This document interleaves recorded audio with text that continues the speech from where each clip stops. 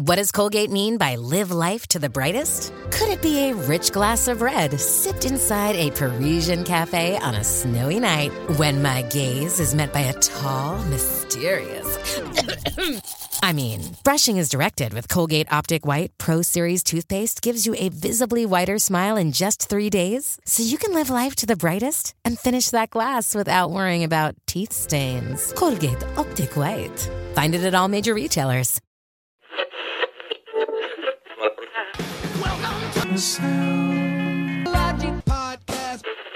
Two guys with no credentials. reviewing Rolling Stone 500 greatest albums.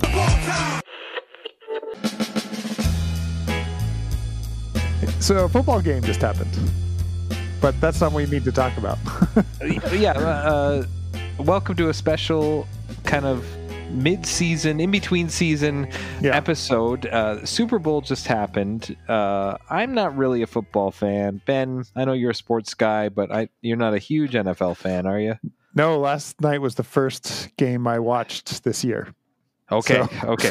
But obviously we're big music fans because we do a really nerdy podcast about music. And two of the artists who performed at last night's halftime show, we've already reviewed albums on the top 500. Snoop appeared on one of those albums as well. I don't think Eminem and Mary J. Blige and 50 Cent have come up yet, but they're going to. Yep. So we thought it would be fun to talk about our reactions to it and what we thought about the halftime show.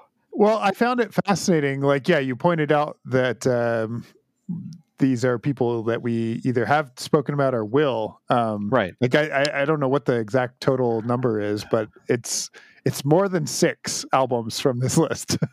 Among those that group of people, and I just thought, wow, what are the chances that they have this group on? This group of seemingly loosely connected artists. And yet they're all people who are on this list of the greatest albums of all time. And maybe it was intentional. This is the first time the halftime show focused on hip hop as a genre. Yeah. And so they just maybe went for the cream of the crop and, didn't go with anything too obscure. But wow, it was just it was a lot of well heralded guests in the same spot at the same time. And it's been interesting to see some of the reactions to that in my social media feed here a day later. Well, I'm curious about some of those reactions, but first of all, what was in general terms, what was your reaction to the performance? It's like 14 minutes, right? Yeah. So it finished. What were you thinking? A couple of things stood out to me. One, it's on the West Coast, right? So it's still pretty bright daylight. I often think about Super Bowl halftime shows being kind of dark by the time the performers come on. Second, just about every single Super Bowl halftime show for the last couple decades has been on a large, flat, multi-directional stage, and instead we saw this line of suburban-looking houses, almost like a block party as the stage format, which weren't necessarily multi-directional. If they were on the roof, I guess they were, but it was all facing one direction. One way or the other way. One way or the other way. Yeah. And that was different too. Even the way that they sort of merged the opening. You saw the sort of Super Bowl logo, and then you saw the sort of mixing board that Dre was standing behind, kind of raised as the screen wipe. Like it almost looked like, what am I watching here? Oh, wow, okay, it's starting, So it was different, but really fun, and in spite of all those differences. I thought the set was so interesting. Did you notice the floor covering? The floor beyond the houses. Like the city map. The city map. They've covered the football field with the city bird's eye view of the city. So that, I assume that's LA. Yeah, the grid, right? So they're on that. I liked all the performances. I liked the songs. Of course, when you do the halftime show like that, especially with so many artists, they don't do the whole song. They just do a snippet of each song, which is fine. I don't have a problem with that. A nice surprise having 50 Cent, who was not on the bill, right, hanging upside down, like they zoomed down from the roof into the party, and he's hanging down just like his first video, right? So that was it was to me. I mean, it was for that in between generation, the Gen X millennial generation. That's who this was for, right?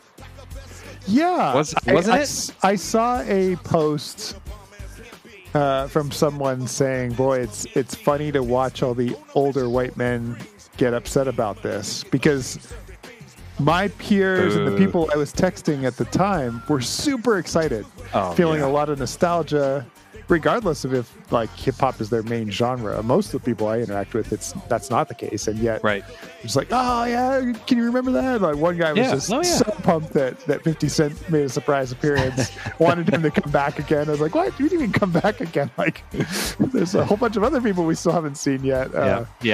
And so, interesting to hear you define it that way, because it does feel like there was a line in the sand where over a certain age kind of thought like, what's going on here? And maybe rolled their eyes at it. And maybe a certain, I don't know. I guess there is, we've talked numerous times about the overt and not so overt racism in our country, in this country, and really both countries, in Canada and the US, and there's maybe something in there too. When there's big events like that, I think there's an attempt, and a sincere attempt, to put differences behind. Yeah. Right? We have, interracial teams. Mm-hmm. There's mostly black and white. There's not too many other races, but that's not really the point. It's a mixed group of the players, the coaches, the staff, the audience, the artists. Everybody, at least yesterday, it's a mixed crowd, right? Yep. Yet it's impossible to totally sweep it under the rug, even in that setting. Can I talk about a couple points where this was where we were creeping through a bit, or where we were trying to disguise these things? So we'll start with Kendrick. I loved Kendrick's performance. I liked how it was not on the set. He was off. Started in Cardboard Boxes was, I think, something from Mad City, I think. I'm not as familiar with that album. My wife pointed out, and I'm not familiar, that the dancing and the marching and the what he was wearing very reminiscent of Janet Jackson's Rhythm Nation. And she pulled up the video from Rhythm Nation, and I was like, oh wow, like it was very much paying tribute to that. But his stuff is so different. We talked about how much hip hop has evolved. So you've got all these acts from the early 90s. And I guess early 2000s as well, that are similar in a lot of ways. Kendrick is so different. So he sang All Right. We've talked about All Right. Great song. Love the song. A lot of the lyrics were cut out, of course, not using the N-word on live national TV. I understand why. I get it. I don't have really an issue with that. I don't think that's an appropriate setting. And it wouldn't have been received well, I don't think. So that makes sense. But the line... and we hate Po-Po. Want to shoot us dead in the streets for sure, right? So I watched it again, and he just omitted Po-Po. And we hate blank, kill us dead in the street for sure. So the line is there, but he's been asked to remove this part. Yeah. Again, I understand why. I get it. Especially an event, we honor an event like this. It's nationalism. It's football. We honor the military. We honor law enforcement. Right. We can't be talking about this now. Yet it's such a big part of the history of that city, of the groups there. That song and it being embraced as a protest movement song for crying out loud. Police brutality. Dre was in NWA. Yeah, right. Kendrick was singing about NWA and Dre in his performance, right? So you've got all this stuff. So it's like, well, we want you there. We want you to do the song, but you got to change this and that. And like, listen, I understand it, but it's just like, we can't address this today. we can't address this today. Like, this can't be a part of this today, but it was there. The other thing was at the end of Eminem, Lose Yourself. Yeah. Okay. It finishes with him kneeling. Yeah. Okay. Just theatrics, right? But he stayed there for a long time. Apparently, he asked the Super Bowl or the organizing committee if he could kneel as a sign of solidarity with Colin Kaepernick, and they said no. So he didn't. But he did at the end of the song, because then it moves over, it blends into the next song. Dre gets on the piano, but he's still kneeling. He's still kneeling until they start the next song.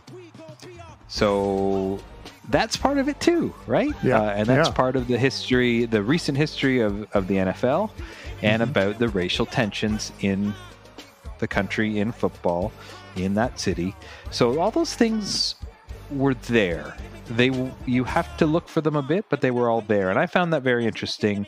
That was me more reflecting on it after. I watched it again a couple times today, just because I really enjoyed it. But I also wanted to just investigate a few things further. At the time, I was really just enjoying it, but there's these things. So I even wondered if the choice to have the block party be completely whitewashed, bright white suburban houses was intentional too. Almost like we're infiltrating a space here that historically has not necessarily wanted us to be present in. Interesting. There's also the nod to Tupac that we haven't mentioned yet. Yes. And certainly, I mean, he's regarded very highly on the West Coast, but it's not always a part of hip-hop culture that gets much primetime attention, right? That was sort of an embarrassing part for many people in the music industry, the sort of East Coast, West Coast stuff, and the loss of both his life and Biggie's life. And yet there they were, sort of honoring him and acknowledging him in that space. Times. So a couple times. Yeah, right. Yeah. Really fascinating to see the way that was all tied together. I found myself smiling through a lot of it, just thinking like, I can't believe they're getting away with this. Okay, well, they tidied that up there. That's why it's here. I guess even just that mix of people together there, it's pretty powerful, I guess, to see that. I mean, Dre in the 80s, with NWA, and in the early 90s, he's an imposing figure, right? He's dangerous. He's not who you want your kids listening to. Right. Certainly in our neighborhood. But now he's kind of like a fun dad, right? Like, like he's other of the people like who he's making mischief now. Yeah. You can see. Oh yeah, who is that? Oh, he's a hip hop guy from the 90s. Oh, that's okay. That was a long time ago. I'll allow it, right? Right. So there's some safety there in the distance between. But I mean. If everybody who didn't know him watched and pulled out all the NWA and the Chronic stuff, they probably wouldn't appreciate it. Right. Yep. Anyways, all that to say, I didn't find it mismatched at all. I saw the cohesive. From the couch where I'm sitting today, I would do it all differently. I don't know if you want me to run through that, but I would have. Mike's reproducing. Well, I'm all about the flow, and I like the group, but I think you could have painted a better picture, and I think you could have had better reveals of some of the surprises, because Super Bowl is all about surprises too, right? So 50 Cent, I thought they revealed too early. So here's what I would have done. I like all the songs. You don't have to change the songs. I like the songs they chose. I like the way that they performed the songs and where they set them. What I would change is the order. So I like the song they started with, Snoop and Dre. Ya-da-da-da-da. Okay, that song. Right. That's great. Those are the first two guys, right? Those are the first two guys. Right. Late 80s, early 90s. Then we move. We've got... Everybody's pumped because everyone loves Snoop. Everyone loves Dre. Now we get Mary J. Blige. She's next chronologically. She sings some songs. Beautiful. Dancing's great. Everything's awesome. Okay. And then we get a chance to move around our sets. Who comes next? Eminem. He's the next guy. I'd say he comes out with Lose Yourself, and then he joins in the collab with Forgot About Dre. So I would reverse those two, because that's not how they did it. I like the room exploding. You do that. And everyone freaks out because it's Lose Yourself. So now we're excited. We've got Eminem here, but we know we've still got Kendrick coming up. He's got to be next, right? No, he's not next. Now we go down into the club and we have 50 Cent because he came after Eminem. So he's hanging upside down. Yep. Everybody's freaking out because we thought we were done, but we're not. Then we move away from that. Gives them a chance to reset. Logistically, we get Kendrick. He does his thing, which was awesome. Then, as we're moving back, the next song we do is California. Now, they did it much earlier. I would do it later. Why? Because now we get Dre to do California. He takes the first verse. Tupac has the second. Tupac has the second verse. Okay? But what's Kendrick's most successful album? And probably longest lasting? To Pimp a Butterfly. And Ben, what was it originally going to be called? Well, it was going to be To Pimp a Caterpillar. Caterpillar, right? Two spelled T-U, right? Yep. To Pimp a Caterpillar, P-A-C, Tupac. And he has a thing at the end where he talks to Tupac. So, as they're doing that song, and he has now moved his way onto the main stage, and he takes Tupac's verse. And that connects him with Tupac. So now someone that maybe not everybody's as familiar with, who might have been into the old stuff, we get this guy doing Tupac's verse. My wife said, are you allowed to do that? Do the guys even want to do that? I don't know. Anyways, I'm producing this show. And then as that fades out, what a perfect time for Dre to do his piano tribute where he does the line from I Ain't Mad at You by Tupac. He does that. That fades into still the DRE with the piano thing. Okay. Dre, Snoop, everybody on stage, finale. I think it flows better. I think the surprises are better and bigger. And, hire me for the next one. Aside from our rural suburban upbringing, probably not knowing the full picture of why the order was, I agree with you. I like that. Okay. I think that sounds wonderful. I know there's some ignorance in me saying that. But this is two guys with no credentials, so we got to keep it on brand here. I mean, the logistics of I'm always impressed by the logistics of a halftime show. Yeah. Think about those sets. I mean, to do those sets at a concert, it takes them a whole day to do it. That gets set up in what, like 10 minutes? Right. Yeah. And then taken down, it gets insane. There's like, what did I read? 3,000 staffers to get that set up. Just to do it. Yeah. The cost, I was looking up the cost because we went to a friend's place and his father, who's an older gentleman, said during the performance, how much does it cost to get these people here? How much does this show cost? I said, I don't know about what they pay the artist, but I'm going to guess between 20 and 30 million. I didn't know anything. I looked it up. This show and the show last year, which was that Shakira and Jennifer Lopez? I don't remember. They each time was 17 million. Wow. So I was a little high. However, that does not include anything paid to the artist. And in fact, it seems, and what I read and tried to read a few different articles, the artist, I think every time, but at least in most cases recently, artists are not paid to do the Super Bowl. Oh, wow. Their reward is the exposure. And think about it. You're on stage, other than Dre and Snoop, you're on stage for 10 minutes. Right. And how many people watch it? 1.5 billion? Yeah, something crazy like that. So you're getting like almost a quarter of the globe, like a fifth of the planet is exposed to you. Lady Gaga, when she did the show, her online streaming and sales the next day went up 1,000%. Wow. Can you imagine sales of anything you do one day goes up 10 times? That's amazing. When you get asked to do the Super Bowl, you just say yes. and you don't get paid, and that's okay, right? They probably fly you out and all that, but sure, yeah. So just the logistics of it is amazing. So no, I don't understand, how, and then restaging or resetting the hydraulics of the lifts and all that between, it has to make sense for the flow. I get it, but if I was in charge, I would have done it just a little differently. However, that being said, I love the way they did it. It was great. It was such a cool throwback. Very kind of shiny, squeaky clean, which is that's not what hip hop surprising was. Yeah, but that's what the Super Bowl is, right? Yeah. Before we go, who would you want to see next year, Ben?